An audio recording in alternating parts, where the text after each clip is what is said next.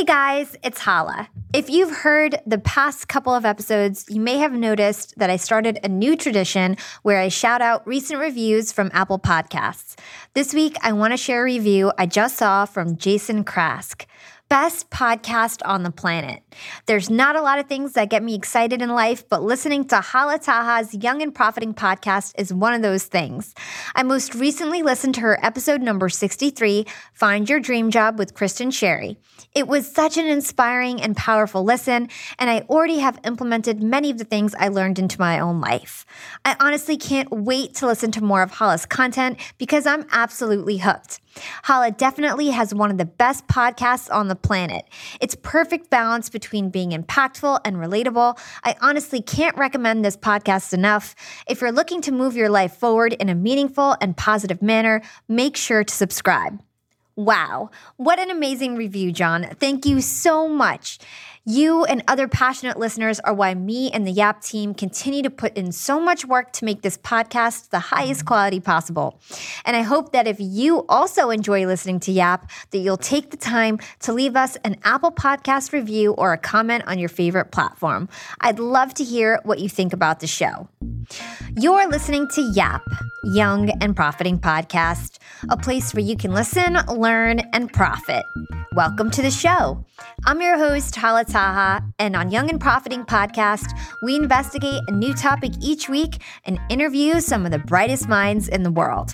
My goal is to turn their wisdom into actionable advice that you can use in your everyday life, no matter your age, profession, or industry. There's no fluff on this podcast, and that's on purpose.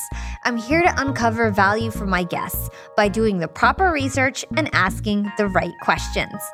If you're new to the show, we've chatted with the likes of ex-FBI agents, sales coaches, real estate gurus, self-made billionaires, CEOs, and best-selling authors. Our subject matter ranges from enhancing productivity, how to gain influence, the art of entrepreneurship, and more. If you're smart and like to continually improve yourself, hit the subscribe button because you'll love it here at Young and Profiting Podcast. Today on the show, we're chatting with Lauren Tickner, a young and profiting entrepreneur from the UK. Lauren helps people start businesses online and implement systems to increase sales, save time, and change more lives. She's extremely good at what she does, and she's helped many of her clients generate 6- and even 7-figure online businesses through her company, Impact School. She practices what she preaches, and she scaled her own 2 businesses to generate over $1 million using the tactics that she teaches to other entrepreneurs.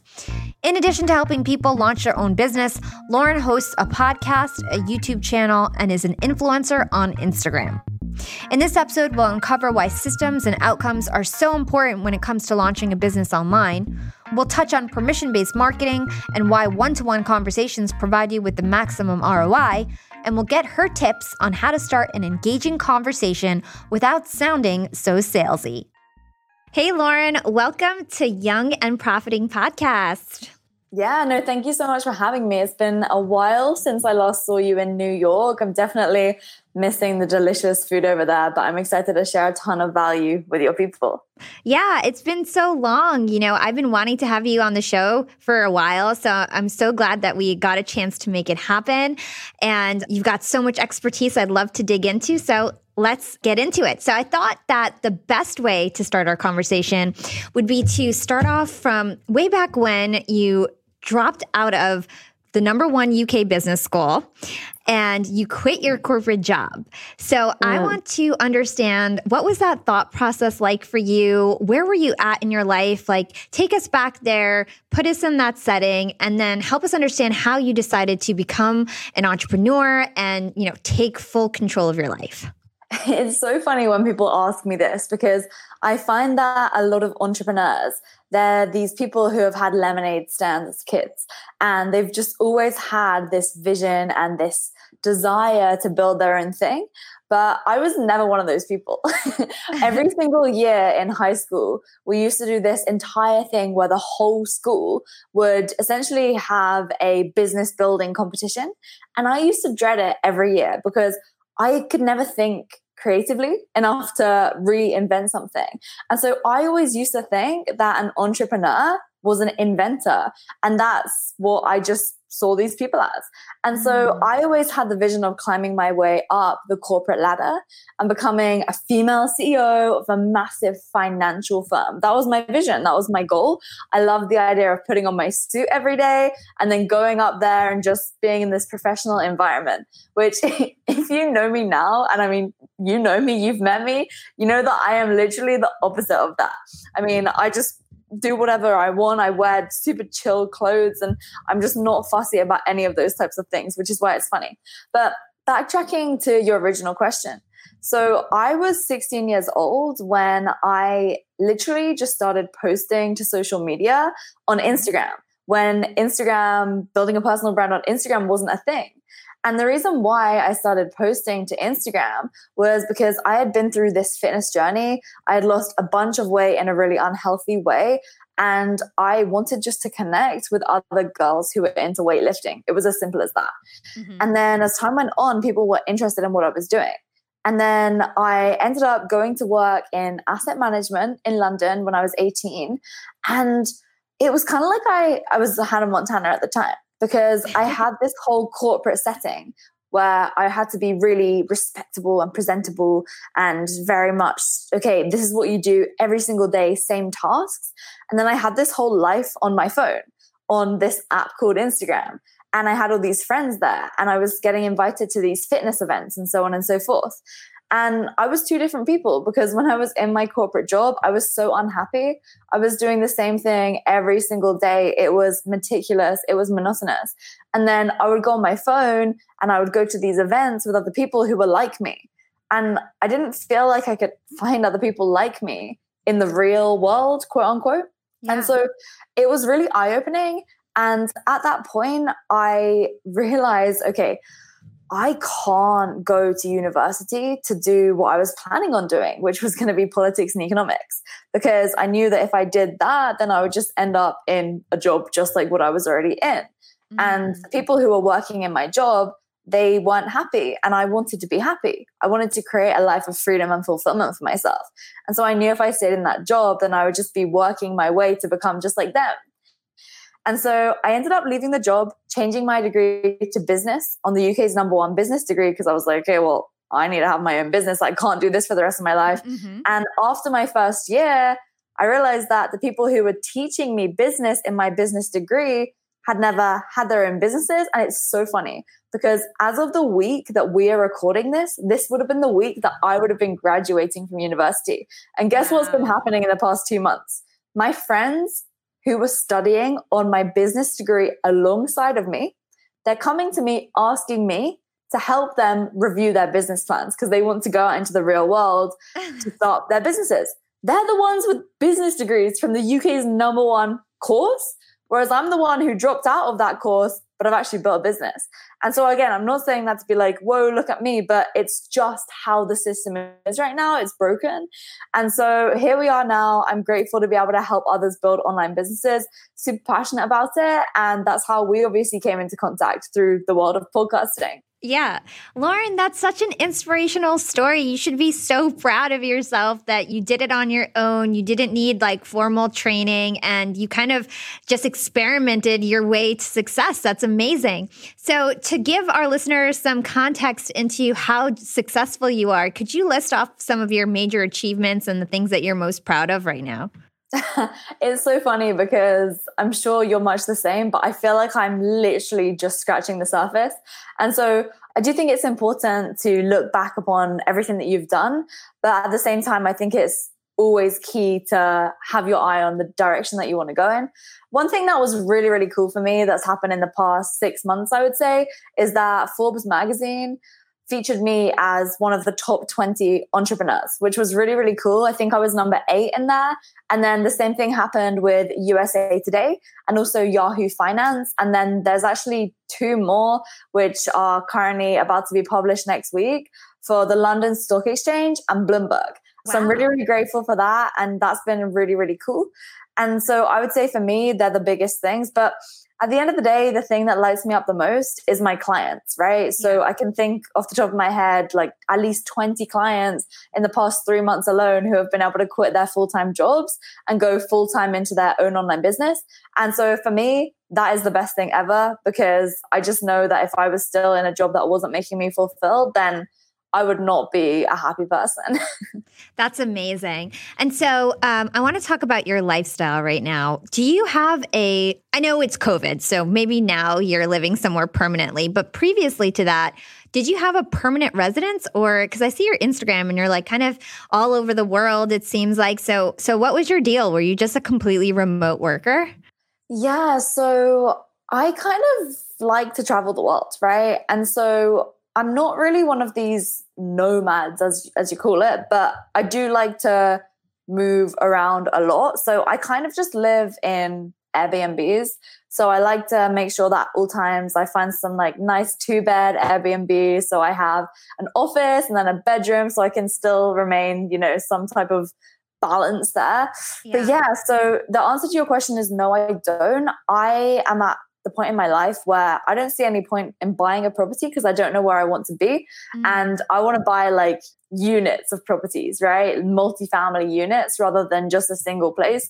Because at that point, if you start buying a property to live in, it becomes a liability. Whereas I want to make sure that I turn all of my liabilities into assets so that I can be bringing in revenue. And so I don't feel the need right now to have a permanent residency. But at the end of the day, it will be in the US as soon as I get my visa. That's awesome. And Lauren, how old are you? 23. Oh my gosh, you make me feel like I'm a failure.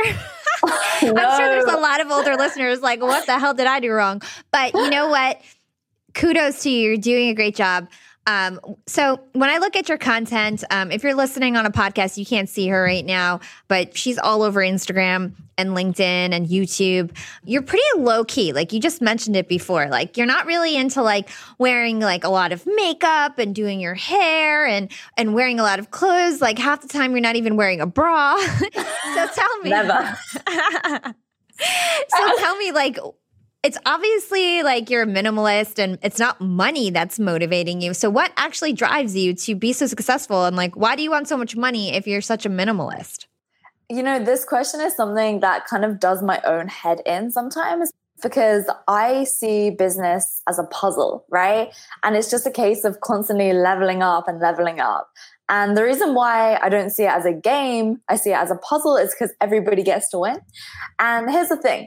When it comes to what motivates me, there's kind of two things. So the first thing is just I have this innate curiosity and desire just to keep getting better and better and better. I don't know. It's ingrained in my soul. But then the other side of things is that my brother's disabled. And so I was even just talking to my mom about this earlier. We were having a conversation because I went to visit her. And we were just talking about another family member who's just kind of, not really getting anywhere in life. And I was saying how I was trying to help that person and and that you can't help someone who doesn't want to help themselves. Mm-hmm. And then so I said to my mom, I said, well, it's such a shame because I've seen Adam, my brother, my whole life, right? And I've seen someone who isn't able to do the things that for me are so easy to do because he's in a wheelchair, he doesn't eat, so he has a tube in his stomach and all of that. And I was saying to her how, let's say I'm out for a run, which is pretty rare. I'm much more of a weights type of person, but this kind of emphasizes the point, right? I hate running. And so when I am running, the one thing that keeps me going is Adam wishes he could be doing this right now. And so given that we have the ability to actually go ahead, like if you can listen to this conversation right now and make sense of it, you can go out there and make things happen, right? And so if you have the ability to do so, then in my opinion, you're doing the world a disservice by not doing it. And so with that said, for me, it's just a case of, well, I want to be able to generate as much money as possible because in the long term, I want to be able to have a charity where I know exactly what that money is going towards. Because right now, I don't feel confident putting my money towards most of the charities. There's one in particular in the UK that I do a lot of stuff with because I know the person who is the founder and all of that. But other than that, I mean, I don't know where that money's going. I don't trust it. So I want to be the one who gets to control that, because I want to make a meaningful difference in the world of epilepsy and or families with disabled children. And so I think having that deeper reason why is going to be the thing that keeps you going. Because without that, yeah, money can get you started, but it's not going to keep you in the game. Oh, that's so powerful. I knew about your brother, but I didn't know that that was like one of your driving factors. That's so interesting. Yeah. And, it's so nice that you have like this clear purpose that drives you. And that's so great for the world too. Like I didn't realize that you had such a beautiful mission behind all of this. That's amazing. Yeah. Thank you. Yeah. So let's get into the meat of today's conversation. You are an online business guru, a coaching guru as well. I think that you're sort of a genius at this. I want to start off with trying to understand, what do you think is like the best type of online business that a person could start today, whether it's the business model or whether it's the industry and something that's very lucrative right now or popular right now to start in terms of online businesses? Yeah, so for some background, I am very much one of those people who has tried everything, right? Whether it's trading, whether it's e-commerce, drop shipping, coaching, consulting, courses, ebooks, podcasting, YouTube, being an influencer, I have done it all, right? And so this is a great question for me. Here's the thing. When it comes to the best business model for you to start right now, to start generating revenue, I truly believe that the best thing to do is a service, an online service, and something that you're selling for a high price point. Because think about it this way. You can have a really complicated business with a load of products, with an entire flow of inventory and just the whole supply side and this massive supply chain. You can have that, right? And that's going to be typically involved if you're selling products. Mm-hmm. But then if you're selling services, all you really need is you and then the client, right? And then the interaction is going to be the financial exchange and you delivering the service. Okay. And so when it comes to actually getting started, if you're able to think about your existing experience, right? Or your existing knowledge. So maybe your whole life, you've been working in HR or you've been working in marketing. Well, what can you do? Well, at that point, you could go ahead and coach or consult other people on how to manage HR in that business. Or if you've had experience in HR in a particular industry, you could be a career coach, right? For people who want to go into that industry or work their way up that industry. Similarly, if you've had experience in marketing, then you could do the marketing for businesses, pick a specific niche, whatever it is, whatever you're interested in. That's the cool thing about having your own business. If you're interested in makeup or if you're interested in stocks and shares, you could do the marketing for businesses in whatever industry it is that you have that interest in. Mm-hmm. And then from there, then it's a case of figuring out, okay, what is the outcome that my specific customer wants to get to? So maybe if you decide to be a career coach, is that they want to get a job that pays 50 grand a year in this specific city, whatever. And then it's a case of reverse engineering that process to communicate how your future clients are able to get to that outcome. Mm. And then from there, in order to get started, what I say to my clients at Impact School is what you're going to do is you're going to find 5 to 10 people, right?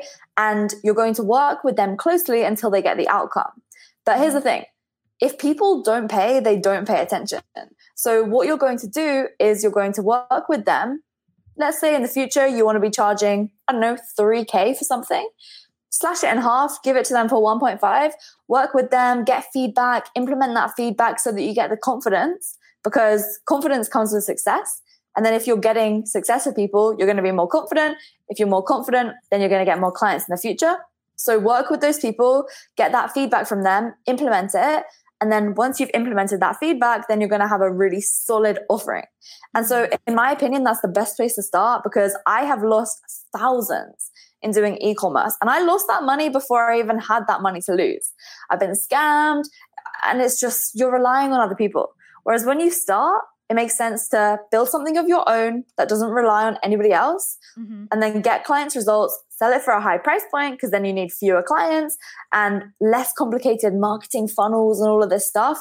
It's just a case of having a one-to-one conversation with someone, explaining the outcome that you're going to take them to, and then you can get the deal. I want to dig deeper into the outcomes piece so that people really understand this. I think this is a really important part. How do we figure out what outcome we want to bring people to? Or can you give some examples to kind of drive that point home? Absolutely. So there's really 4 key areas of business that sell. Okay. So the first is health, right? So this is maybe weight loss, or this is maybe muscle gain or reversing diabetes. Then there's wealth. Okay. So that's simple. Make money or save money or understand your finances. Then there's relationships. So find lasting love or raise your kids, parenting and all that type of stuff, self-love, whatever. And then there's power. Okay. So this is one of the areas that can sell. So this one I'm a little bit about, because I think it kind of feeds into all of the others at the end of the day. So these are basically the 4 things that people are motivated and driven by. Okay. Right. And so with that said, I think that you need to firstly make sure that your outcome ties into one of these 4 things. Okay. So is it going to help make someone healthier, wealthier, or improve their relationships, or make them feel like they're more powerful? Because that's going to ultimately be why they buy. So then from there, let's take an example from each of these industries. So let's take health first of all. Well, the outcome could be helping someone lose 20 pounds of fat, right? Over a 3-month period, whatever. Mm-hmm. So an example in the wealth space could be what we do at Impact School, right? Helping our clients get their first 10 high ticket clients, so high paying clients online. The one for relationships could be find your life partner or prevent a divorce, something like that. So whatever the outcome is, it has to be very, very clear, because you'll find so many people. In fact, let's take another example with the wealth one, right? Yeah. Let's say you help people generate leads using LinkedIn.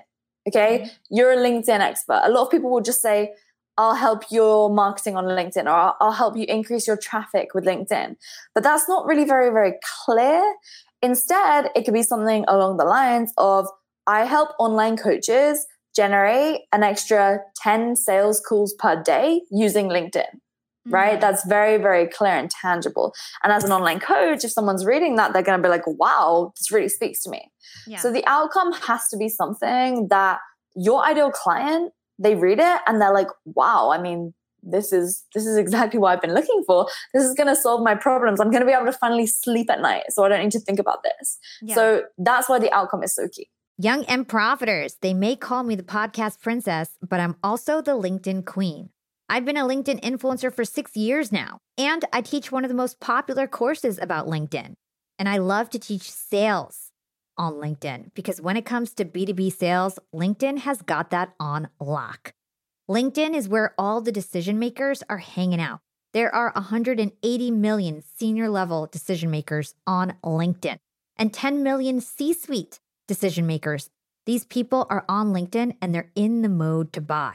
They're using LinkedIn for their buying journey, to research vendors or sales reps that they might work with, to look up how to solve their problems, to learn from industry thought leaders. They are in the mode to buy, whereas on other platforms, they're in the mode to be entertained. You want to get them in the right mindset. You want to cut through the noise with LinkedIn ads. In fact, 79% of B2B marketers rate LinkedIn as their top channel for paid media. And LinkedIn has the best targeting because they've got all these different inputs. People are putting their resume basically up on there. And so there's so many keywords that they can use to target the right decision makers so they can hear about how you solve their problems. And I've got a special gift for all you young and profiters who want to try LinkedIn ads. You can get a $100 credit. LinkedIn was super generous. If you want to make B2B marketing everything it can be and get a $100 credit on your next campaign, go to linkedin.com/YAP, YAP. Again, if you want to claim your credit, go to linkedin.com/YAP. Terms and conditions apply. And how can you kind of uncover what the big problems are in your field or industry? Like how can you determine that your problem is actually in demand that you're trying to solve? Exactly. So I think that this is where a lot of people go wrong because they'll just kind of guess. And here's a great example. So when I was at university for my short stint there, which was around 18 months in the end, I noticed in the first year that so many people gained so much weight. And because I was the fitness girl, right? People would come to me saying, hey, Lauren, like I'm gaining so much weight. Oh my gosh, I need to lose weight now. But I also still want to go out clubbing, right? Because I'm a student and I just want to be doing these things. And so I spent 3 months building out this program, which was going to be called University Meets Fitness. And it was essentially designed so that from the September until the August, they would have a workout plan, a nutrition plan, everything. And so I spent so much time building it, the 3 months. And then what ended up happening was I launched it and nobody bought it. So I just wasted 3 months of my time on something that people didn't want because it wasn't clear enough and it just wasn't a good product to market match. So with that said, this is why I think it's so important just to think of, okay, what are a few different outcomes I could take clients to? And then just start trying to sell to people. Now, I know that sounds kind of crazy, but at the end of the day, you're going to get your best feedback from having conversations with people, right? Yeah. And so it's just having one-on-one conversations. And the biggest thing to remember is that people will say, yeah, I really want that. I really need that. Sounds like a great idea. But unless they speak with their credit card, it's not a good idea. So you have to essentially validate your idea by getting people to pay for it. And so I think it's a case of understanding the market that you're going into, but not spending so much time on market research, because you can research so much, but at the end of the day, the best answer is going to come from having those one-to-one conversations with people. So it's kind of just like putting out so many feelers, seeing what sticks, seeing what people actually pay for. I think that's really smart. Another key thing that you always talk about is systems, right? Can you tell us why it's so important to have a system and how we would be able to start developing our system so that we could start our online business? So there's really 3 key areas where I think you need systems, right? The first is going to be to attract potential clients. So this is essentially marketing, right? Getting attention. Then from there, it's going to be, okay, how do I turn this attention into money? How do I turn this level of interest into customers? And then the third area is going to be, okay, delivering results to these clients. So how can I actually fulfill on what I sold in a systematic way? Because if you don't have systems, then what's going to end up happening is you become a slave to your business. You basically just built yourself a job. And so with systems, you're able to leverage your time. You're able to get out of doing all of the nitty-gritty work so that you can focus on scaling, so that you can focus on growing. A lot of people say it allows you to work on your business instead of in your business. And I think it's really, really true, because at the end of the day, if you're constantly focusing on doing the intricate details, then what's going to happen is this. And I see this so often with people who come to us saying, Lauren, I'm stuck. I'm at this sticking point. I can't grow my business anymore. And what's happening is this. They are stuck between this hamster wheel of making sales versus fulfilling on what they've sold. And so what happens is they will do a launch, right? They'll launch new program, new enrollment, new cohort, open cart, everybody join now. And they'll be focusing on marketing, sales calls, all of this stuff. And then they get a boatload of clients join, hopefully. And then they're fulfilling on delivering those results and getting people their success and so on and so forth. And while they're doing all of the work with the client, what's happening in the marketing and sales side? Nothing. Okay. And so they have this inconsistent and unpredictable stream of revenue coming in, or not coming in, right? For that matter. And so this is hugely problematic, because at the end of the day, what you want to happen is have a method to get that attention always, every single day, like I mentioned, so that then you're able to consistently convert people into new clients and then deliver them results in a time leveraged way. So what we do with our clients, for example, I think the first system to nail down really is the opposite one of what a lot of people think, okay? You might think that the first system to nail down is bringing in the leads, but actually, I would argue that the first system that you should nail down is the client fulfillment, because that's what people are paying for. They're paying to get results. And so if you can nail down a system of fulfillment, then you know that even if you got hit by a bus, your clients are still going to get results anyways. So what we do with our clients, for example, in the service-based industry, is when they figured out their outcome and reverse engineered it, they essentially create an online course that gets them from where they are now to where they want to be, to that outcome. And then that online course is essentially the path. But then in order to ensure that they get to the outcome, because we found that on average, people only complete 28 to 33% of an online course. right? And so people need coaching alongside of that online course to actually get to the outcome. So you can see here how there's actually a system in place, right, to get them to the result. But then people also need personal help. And this is outside of the system, but you can do it in a systematic manner. And that personal help, it's consulting essentially. And so what you can do along in the middle of your course is have specific things that people submit for review and for help with. And then you go ahead, you review that. You could send them like a Loom video with loom.com, really, really cool piece of Chrome software. It's so easy to use. Such a good piece of software. Yeah, exactly. And clients are like, wow, I got my personal help, and it just motivates them to keep coming back for more. And so while I know that was kind of a bit of a long answer to your question, what I'm getting at is that when you have systems, sometimes people think, oh, but I shouldn't be creating cookie cutters for programs, or, oh, but all of my clients need different levels of help and they need all bespoke projects and such. But your business isn't going to be scalable if you're doing that. Totally. When you focus on one outcome, guess what happens? All of your clients are coming to you for that one thing. So you can create that system. And also all of your posts on social media, all of your marketing is built around that one outcome. So you don't have to spend time bending over backwards for each and every client. Instead, what you're doing is taking everyone to this one place so you can have the confidence and certainty and knowing that you're going to get results. So yeah, systems are everything. Amazing, amazing advice. I think you broke down so many great things. It's so important to make sure that our processes are repeatable and scalable. That's the key to being able to grow a business without killing yourself and spreading yourself too thin. So I really appreciate that advice. So I want to touch on leads and lead generation. You touched on it a bit. I want to dig deeper into that.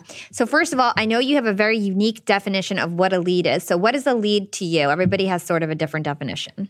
Yeah. So in my opinion, a lead is someone who is ready to buy, right? It's not just an email, or it's not just a phone number or a name on a list.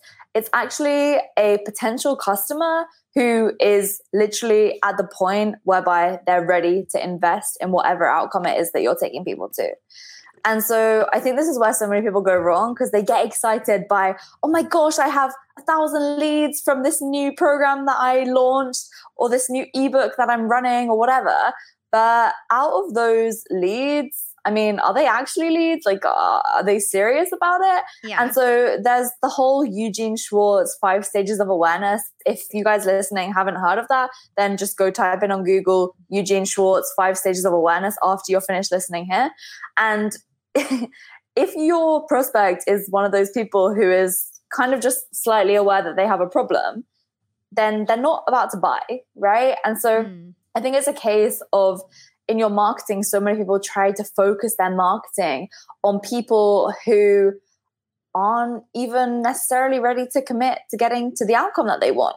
So it just makes so much more sense to focus on those people who are ready. So let me give you an example. For us, we post to social media and in our ads and stuff, very solution aware type of messaging, right? So what I mean by that is, instead of saying you need to have an online coaching or consulting business, I don't say that, right? Because it's going to cost me so much money to convince someone that they need an online coaching or consulting business, to then show them how to do it, and to then tell them that I have the solution. That's so much effort. I'm going to have to spend money on all of these different areas in my ads if I'm doing paid stuff. And then if it's organic, then I'm just putting out a pretty soft message. Whereas if I'm just to focus on the people who are like, okay, so you've tried sales calls, you've tried selling free ebooks, you've tried building a website, and nothing's getting you high paying clients. Here's what you need instead. Then I can talk to the problems that people are having who are already trying to actually, make it happen. Those are people who are serious. They're already looking for the solution. They're already frustrated as hell because they aren't getting the result. And so, in my opinion, a lead is someone who is at that they're more seasoned. I guess that's how I'd put it. It's like they're actually ready to buy. They know their problem and they're ready to buy. Yeah, simple. So in terms of trying to figure out like who your potential leads would be, how do you go about determining like who is a lead and ready to buy versus who is somebody you shouldn't waste your time on, in terms of like if you wanted to start a conversation with them? It's such a great question. And I think that it really does obviously depend upon what it is that your outcome is. So Essentially, I would say that there should be kind of a specific start point and a specific end point. So you know what your outcome is, but then also kind of what is the start point? So I'll give a couple of examples from each of those industries that we mentioned earlier. So we'll do health, wealth, and relationships. So health, right? So let's just say your outcome is, like I said earlier, helping someone lose 30 pounds of fat.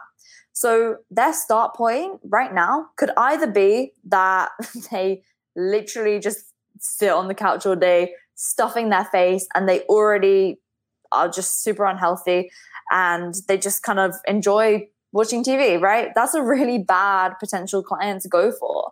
The reason being is because you're going to have to convince them that they're unhealthy, and then you're going to have to take them along that whole process. Instead, a better ideal client would be someone that has been told by their doctor that if they don't lose weight right now, then they're going to have a heart attack within the next 2 to 3 years, okay? Mm-hmm. Or it would be somebody who is about to get married, right? Who now wants to lose fat. So those are two very different things, though, let me tell you. So they're two very different potential clients, because one of them is about to have a heart attack and one of them is about to get married. They have two different motivating forces. So what does that mean? Well, that means that your marketing is going to be so different, because what you would write in your headline or make a podcast episode or a YouTube video about, for the woman who's about to get married, it could be your personal story as to how you felt fat on your wedding day, right? That's going to hit deep. Whereas for the guy that's about to have a heart attack, well, you could make a piece of content on how to reduce the risk of a heart attack. It's simple, right? They're very, very different pieces of content. One of them is going to attract the ideal client that you want. One of them isn't, even though you're taking both these people to the same outcome. Okay. So then when it comes to the wealth side of things, let's say the example with the LinkedIn where you're helping online coaches generate 10 new sales calls per day using LinkedIn. Well, right now, maybe you could be realizing that what you're going to be going for is, as I said, those online coaches. Why online coaches? Well, I don't know. You just chose that niche and you liked it. It doesn't really matter, right? I think people overthink these things. You might work with a few online coaches and hate it and realize, oh, these silly online coaches, I don't like working with them. And then you might decide that you want to work with real estate agents. It doesn't matter. But at the end of the day, you need to know those people inside out. And so for me, when I was a fitness coach, I loved helping women lose weight while simultaneously becoming stronger with physically and mentally, because that's what I had been through. So I think usually your best ideal client is you just a few years ago. And so that's quite an easy way to nail it down. Yeah, because you can just think, where was I and how did I overcome it and how did I feel? It really is about those feelings, because people buy due to emotions, not because of logic for the most part. You know, there are some people who, and I think I'm probably one of these people who does buy mainly from logic, but that's only because I see through all of it. Yeah, but you're too smart. Well, yeah, but like it's because I understand the psychology of things. Yeah, but most people don't. And at the end of the day, that's for most things. But for other things, I definitely buy because of emotion. We all do, you know. If you're, here's a great example. Like a couple months ago, I was feeling really lonely with the whole coronavirus stuff. I buy an audiobook about finding love. So it's like I buy the audiobook based on my feelings. You know what I mean? And so it's like people do act based out of how they're feeling at that time. And so if you have been in that person's shoes before, then you're going to be able to connect with that really, really easily. So I want to talk about a phrase that you coined. It's permission-based relationship marketing. Now, a lot of people focus on content generation. You know, they kind of are spinning on the hamster wheel, creating social media post after social media post, and they're expecting people to actually reach out to them, where I know, and you both know, that you really need to be proactive if you're trying to get clients. So can you talk to us about the importance of permission-based relationship marketing and what that is and how we can use it? Yeah. So the reason why I realized this was because I, at one point, had so many followers in the fitness industry. And guess what? I would make some Instagram stories and I would literally get no clients. And I was like, what is happening here? I have tens of thousands of followers, but no one's wanting to buy from me. And it just made no sense. And for sure, I would get some inquiries, but what I then started doing is every single day replying to all of the comments, and every comment that I had, I would DM them. I would send them a direct message on Instagram. And what ended up happening was I would be having these conversations with people because they'd commented on my post. So I knew they were interested. And essentially that comment and the fact they were following me implied to me in my head, okay, I have their permission to message them. They aren't going to feel like I'm spamming them if I message them at this point. Unlike those really long LinkedIn messages that people still seem to think is okay to send, which is really not, okay? No one's reading that. No one cares. So instead, I would just reply back in my normal tonality, like, hey, Natalie, thank you so much for the comment. Really, really appreciate you. Just would love to know what you're hoping to achieve through consuming my content. Something like that. Just get the conversation going. And then from there, essentially, we have a conversation back and forth. They're like, okay, this is really cool. This person is just interested in helping me. And then you get them on the phone. And then you speak to them on the phone. And if it's a good fit, then you enroll them into whatever it is that you're selling. Yeah. And so I think that it's just such a nice way to build a business. And people tell me all the time, but yeah, Lauren, that's not scalable. But the fact of the matter is that it's very scalable. Because if you're building systems in all areas of your business, including this, and building teams around everything that you're doing, you're going to be able to scale. There's going to be no problems with that. And so I think so often people try to run before they can walk. And so if you haven't maxed it out totally and utterly, then you should not be trying to say, okay, this isn't scalable, so I shouldn't do it now. Yeah. Do what works right now. And that's the power of being small as well. You can do it. I want to drive this point home to my listeners, and I can relate to this. I have a podcast, right? And my goal isn't necessarily get clients. My goal, I have a full-time job. So my goal with my podcast is to get downloads. I want to be the biggest podcast in my, self-development world. So I have a big following on LinkedIn and I get hundreds of comments on my posts. And honestly, I wouldn't say that any of my followers on LinkedIn actually go listen to my podcast on their own. They love to listen to my social media posts, but to take them actually to go download and listen to my podcast, that takes me personally messaging them every single time. I always get the response back saying, Hala, I see your posts all the time. I actually never listened to your podcast. Thanks so much for sharing it. I love it. I'm hooked now. I listen every day, right? And so it's almost like you need to go that extra mile and basically give them like no friction to actually get to your product.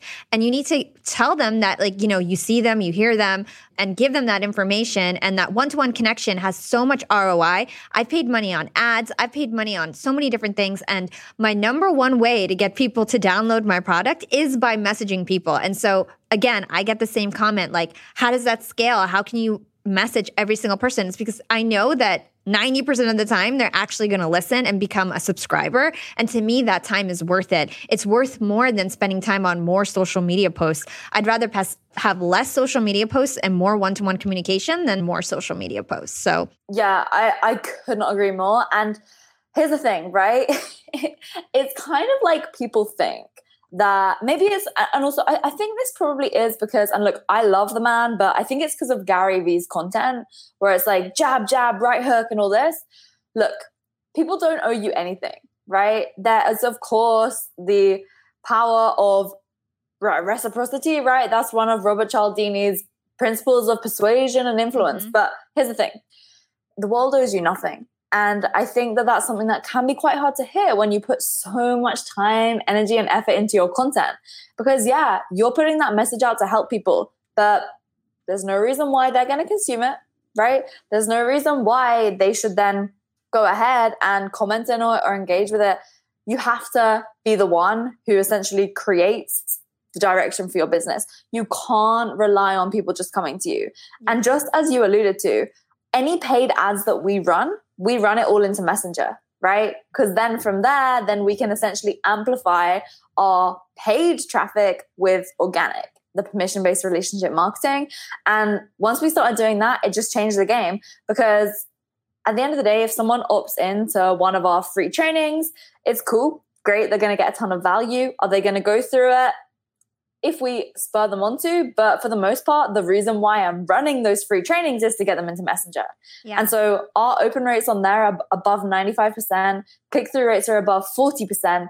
And just to give you some perspective, like a good open rate on an email is like 30% and click-through like 5 to 10%. Yeah. And so this has totally changed the game, and we don't do it in a massive bot or anything because I hate that stuff. It doesn't scale. It has to be okay, one message from a bot, and then from there, let's move into like human to human. But I'm going on a tangent here just because like I'm obsessed with marketing. So I'll let you take it back to No, I think this is great information. This is exactly like where I wanted to go. So you mentioned that your paid ads go directly to Messenger. You might have seen a message from me. I was researching you yesterday and I was listening to your podcast and it was like, go to like, I forgot the website. It was like laurensfreecoaching.com. laurensfreecourse.com. Yeah. And I go there and I expected, I was like, okay, cool. I'm going to take our course and learn more about what I'm going to do my research. I go there and it pops me into Messenger. So how does that work? I never knew that you could have a URL that goes into a DM on Facebook. Like, how does that work? Yeah, so we use a tool called ManyChat, and that essentially you can build a link. And when someone clicks that link, they get an automatic message. So I literally have it very clear, like, hey, this is a bot message. If you reply, like, we'll deliver it to Lauren, but this is a bot, right? Because I'm not going to pretend like it's not, because it obviously is. And so from there, what we do is we just take that URL, and then in SiteGround, we just create a forwarding link so that when someone goes to laurensfreecourse.com, then it will take them into Messenger, right, as a redirect. From there, the automatic message gets sent where people get further information about like the free content that's coming. But yeah, it's super cool. It's really effective. And it's funny that you bring that up because I'd say the one thing that people are always like, oh, Lauren, like you do this thing. And it's kind of like the thing, I guess, that we've become known for. It's really cool. I mean, I've seen it like maybe one other time. So it's ManyChat, you said, and Site what? ManyChat, and then SiteGround is just a domain server. I mean, I can walk you through this and set one up for your people maybe. I'd love that. If you want. Young and profiters, we are all making money. But is your money hustling for you? Meaning, are you investing? Putting your savings in the bank is just doing you a total disservice. You got to beat inflation. I've been investing heavily for years. I've got an E-Trade account. I've got a Robinhood account. And it used to be such a pain to manage all of my accounts. I'd hop from platform to platform. I'd always forget my Fidelity password, and then I have to reset my password. I knew that needed to change because I need to keep track of all my stuff. Everything got better once I started using Yahoo Finance, the sponsor of today's episode. You can securely link up all of your investment accounts in Yahoo Finance for one unified view of your wealth. They've got stock analyst ratings. They have independent research. I can customize charts and choose what metrics I want to display for all my stocks so I can make the best decisions. I can even dig into financial statements and balance sheets of the companies that I'm curious about. Whether you're a seasoned investor or looking for that extra guidance, Yahoo Finance gives you all the tools and data you need in one place. For comprehensive financial news and analysis, visit the brand behind every great investor, yahoofinance.com, the #1 financial destination, yahoofinance.com. That's yahoofinance.com. I'm like writing notes. I never write notes when I'm like, tell me more. Okay, so let's talk about freebies. So we're on the topic of the free course. What's your reasoning for putting out a free course? Like, what's that funnel like? What journey are you trying to take people through when you put out something free? For sure. So let me just say one thing first, okay? Yeah. If you're not already generating like, I don't know, 10K, for example, from your online business, then I do not think that any of this stuff is required. I think that instead what you should be doing is having those one-on-one conversations, getting people on the phone and closing them for a package that's at the very least 1.5K. Okay, that's where you should be starting.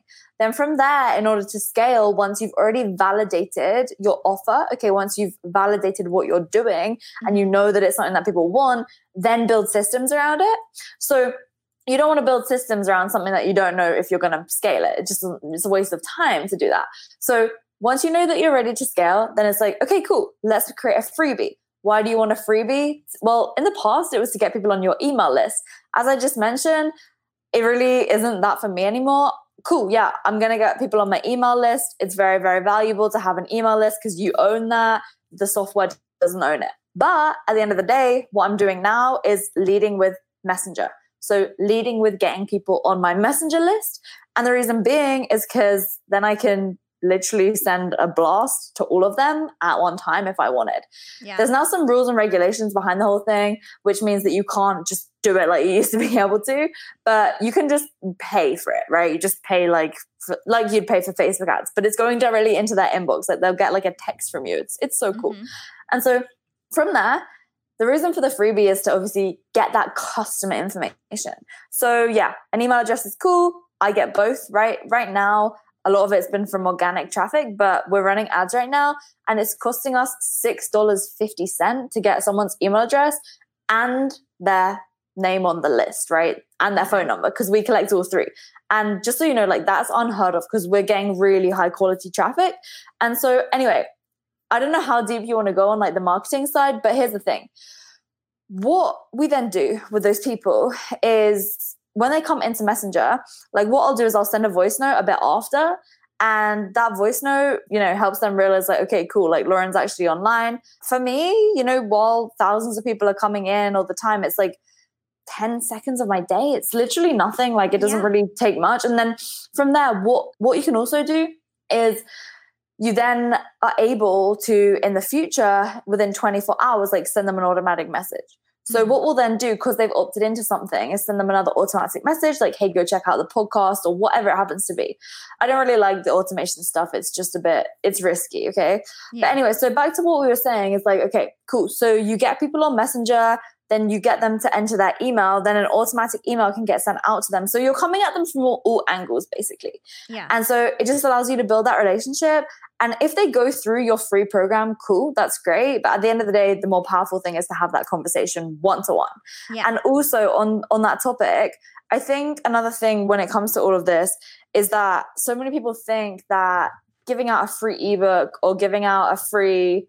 There's so many... I've done it all in the past myself, by the way, and I still have some of these things up. But what I've found in the past 8 to 12 months is that if you really, really want to get the best results, doing a free program that lasts for like 5 days and then taking it away from people is the most powerful thing.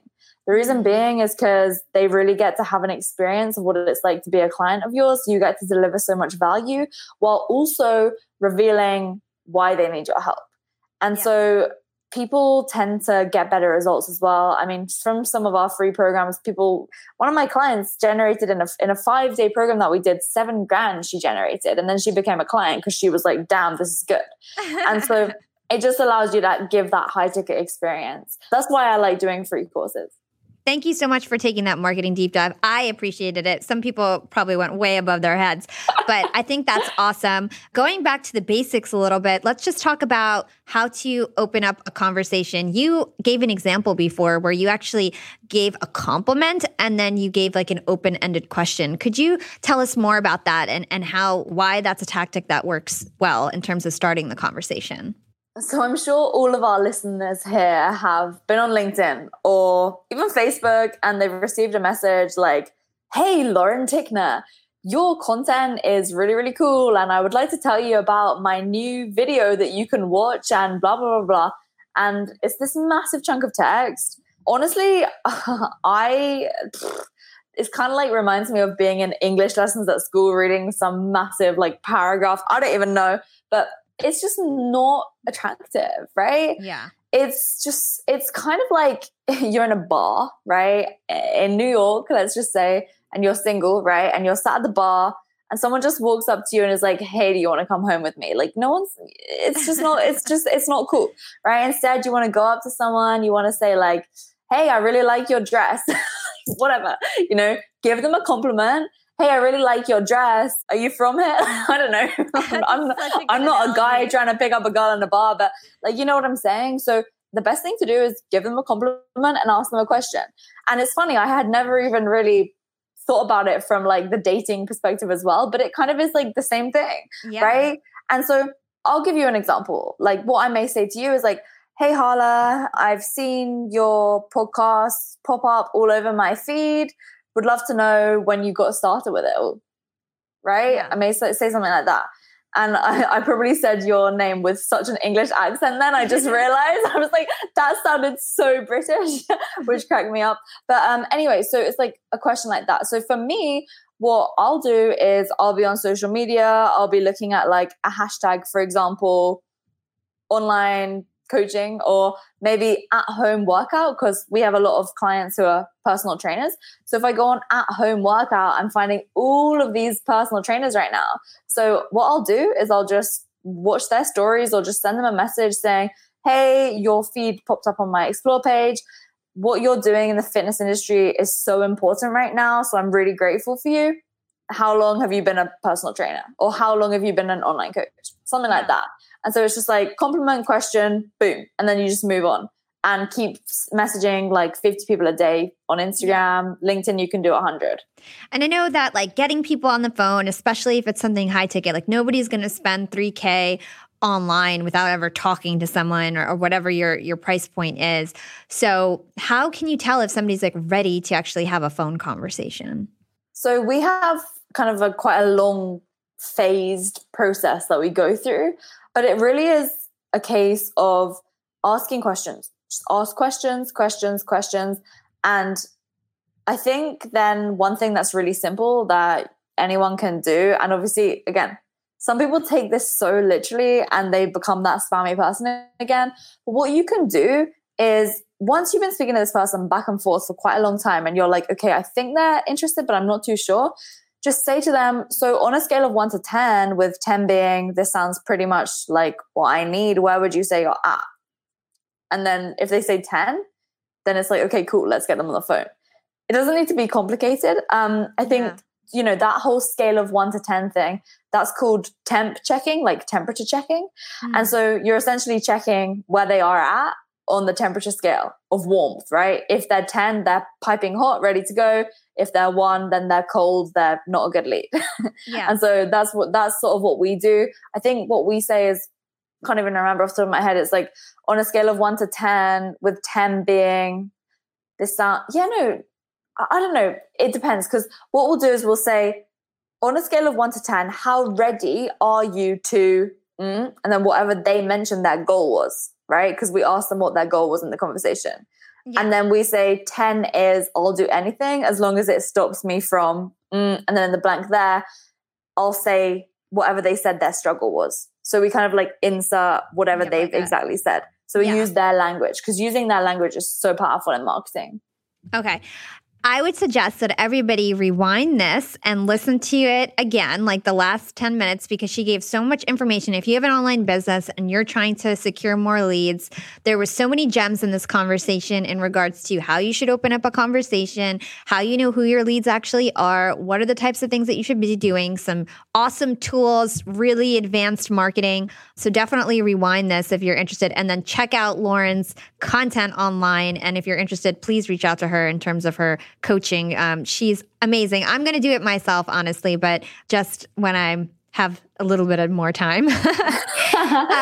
So, Lauren, I want to end this with some quick fire questions. And basically, in addition to your expertise on online coaching and all of that, you are also like really good at building social media channels and building your presence on Instagram. You have like 130 something followers. YouTube, you've grown it to like over 30K subscribers. Your podcast is doing well. You're growing a following on LinkedIn now too. So let's start off with Instagram. Instagram is something I struggle with. For some reason, I popped off on Twitter way back when. I popped off on LinkedIn. I never popped off on Instagram. I don't know why. So tell me, like, what would you say is like the key way to like grow a following on Instagram right now? Like, what are your tips there? Honestly, right now, if I was starting again from scratch, this is kind of controversial, I probably wouldn't even bother on Instagram. Yeah. I think that growing on Instagram now is really hard. I grew when it was much easier. And I would say now focus on TikTok and LinkedIn instead. Okay. So I just got started on TikTok. I don't know how I feel about it. I kind of feel like a grandma trying to use a mobile phone for the first time, but it seems to be quite cool. So you're still so young. You belong on TikTok. You're fine. Yeah, but I still feel, there's a lot of kids on there, but at the same time, there's a lot of people who are, in their early teens, early 20s, I say that's my age, but like, there's a lot of people who are on the platform there who are looking to actually learn more personal development stuff. And that's what I think is cool. And so I am just kind of on there trying to figure it out. But yeah, Instagram, honestly, if I was starting again from scratch now, I really feel that in the next 12 months, we're going to see Instagram falling off. I really believe it. I think that TikTok is just crazy right now. Same with LinkedIn. So I don't think I'd focus my efforts there. Yeah.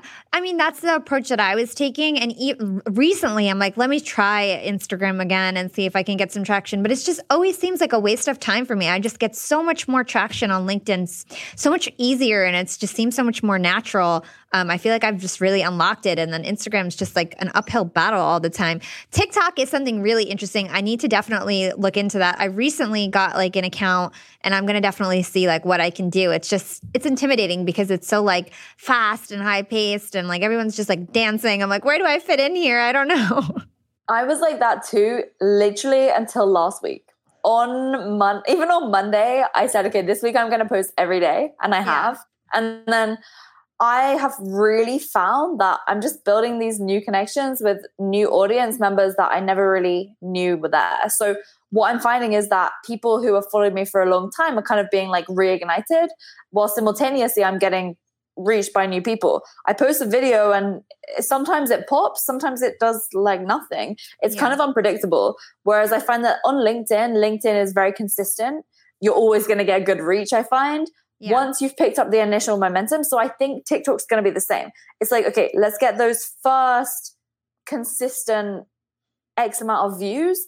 And then I think it will kind of snowball from that. I think it's like that because a lot of people find LinkedIn hard to start. And I did too. I literally found LinkedIn hard to start. And I think even when I first met you, maybe about a year ago, or just under a year ago, was I on LinkedIn then? Can you remember? No, you weren't. It was like I was the LinkedIn person and you were the Instagram person. That was like the vibe. Yeah. Exactly. Whereas now I've Instagram, whereas I love LinkedIn. But I mean, for me, Instagram is good because I already have that following. I put up stories and it gets great engagement. We get clients. But if I was starting, I think TikTok is going to be interesting. Yeah. Okay, I'm going to get motivated just the way that Jordan Paris motivated me to do more videos. I'm going to get motivated by TikTok by you. So thank you, Lauren. How about YouTube? I see that you're doing great on YouTube. My YouTube, actually, I've just started focusing on it, and it's really starting to grow like pretty damn fast now, and I'm very excited. What is your strategy with YouTube? What are some tips to grow your subscribers? Like, what do you do there? YouTube is the god of social media, right? Because here's the thing. You post a YouTube video and people type in Google the title, right? Or people type into like how to grow an online coaching business. I literally have this video that me and my ex-boyfriend filmed together, which is every single day getting hundreds more views. And the cool thing is, where's it driving traffic to? It's driving traffic to my business, right? And so it's great because these videos, you make them one time and just forevermore, they're getting more and more views. It's like a podcast, right? But whereas a podcast, what ends up happening is it's not as searchable yet. I think in the future it will be, but right now, not so much. YouTube is amazing because you put all the effort into the content and then consistently you're getting more and more views on it. And true. If you have a call to action in the video, then people are going to keep clicking that link. And so I just think that when it comes to YouTube, you have to really find your style. For me, it's a bit of a weird one because I started out, as I mentioned, in the fitness industry, and I was like a fitness vlogger, right? I posted like day in the life videos all the time. So my audience wants to see vlogs. But at the same time, I know that we generate the most revenue when we do like high information videos. So at the moment, I'm just trying to redefine myself on YouTube. And it's been quite interesting, like I can tell you, but I think it's a case of just realizing like, okay, what does my ideal client want? Reverse engineering it and essentially making videos about that. Yeah, I love the fact that you're talking about the evergreen content on YouTube. It's so true. I have so many episodes that I posted up like a year ago that still sometimes will be like my highest watched video this month. And it's just like always evergreen. It's not really about the order in which you post anything. It's just everything is its unique thing and people can always, like you said, search it and find it. I noticed that you also have like really consistent thumbnails. Is there anything else in terms of like the length of the video or any sort of like quick tips that you can provide people for YouTube that you think works? I think that it varies so much, but the thing is just get straight to it. I think a lot of people just beat around the bush in their content, and I'm definitely victim of doing this because there's so much that I want to say. Like, that's why I like podcasting, right? Because I can just talk and talk and talk. Whereas YouTube, you have to be concise. You have to lead with value. Everything that you say kind of has to be like a soundbite. And so if you just think about it that way, then I think that you're going to do great. But make sure that you script your videos, okay? Don't just try and make a video. I literally just filmed one the other day. I was like, oh my gosh, I just wanted to get a video up. My content team, we've been rebuilding them, hiring new people, So I was like, okay, whatever. I'm going to record a video, send it to this one girl on my team. She's going to edit it, get it up right then and there. It did okay. It didn't do as good as it should have, right? Because it was just me kind of rambling. And so that means that it takes longer to edit and it's just a more drawn out process. Here's the thing. There's so much content out there on how to get more views on YouTube. I think that I actually have a YouTube video about how to get more views on YouTube. But at the end of the day, like, I should probably practice more about what I preach there because I don't think I've been doing it as effectively as I could have. So my short answer would be make sure that you're to the point, and also make sure that your titles and thumbnails are something that people actually want and that they want to click on. Very cool. All right. So the last question I ask all my listeners is, what is your secret to profiting in life?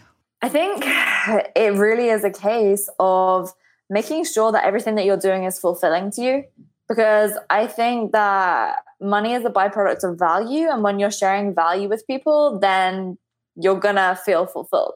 And so I think if you're leading with trying to always make money, then, you know, it just isn't going to be the thing that allows you to continue to have as much success as you want.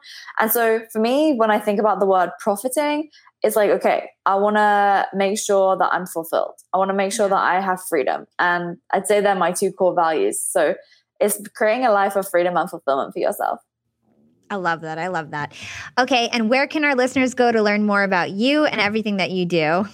Yeah, so Impact School Podcast, I guess, because you guys are podcast listeners. And if anyone doesn't know what I'm saying podcast. It was so funny. I was in America. I was literally in the States and I was saying the word podcast and people were like, and I was like, talking about?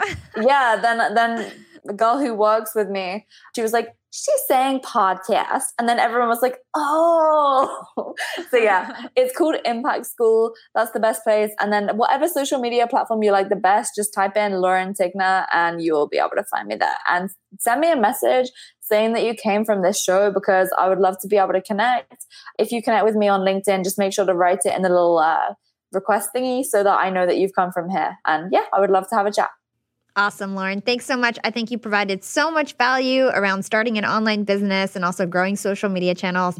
I really appreciated the conversation. Thank you for having me. I appreciate you, and I'm excited to get all of your stuff going. Yeah, me too. Thanks, Lauren. Awesome. Thanks for listening to Young and Profiting Podcast. If you enjoyed this episode, please consider leaving a review on Apple Podcasts or comment on YouTube, SoundCloud, or your favorite platform. Reviews make all the hard work worth it. They are the ultimate thank you to me and the Yap team. The other way to support us is by word of mouth. Share this podcast with a friend or family member who may find it valuable. Follow Yap on Instagram at Young and Profiting and check us out at youngandprofiting.com. You can find me on Instagram at Yap with Hala or LinkedIn. Just search for my name, Hala Taha. Until next time, this is Hala signing off.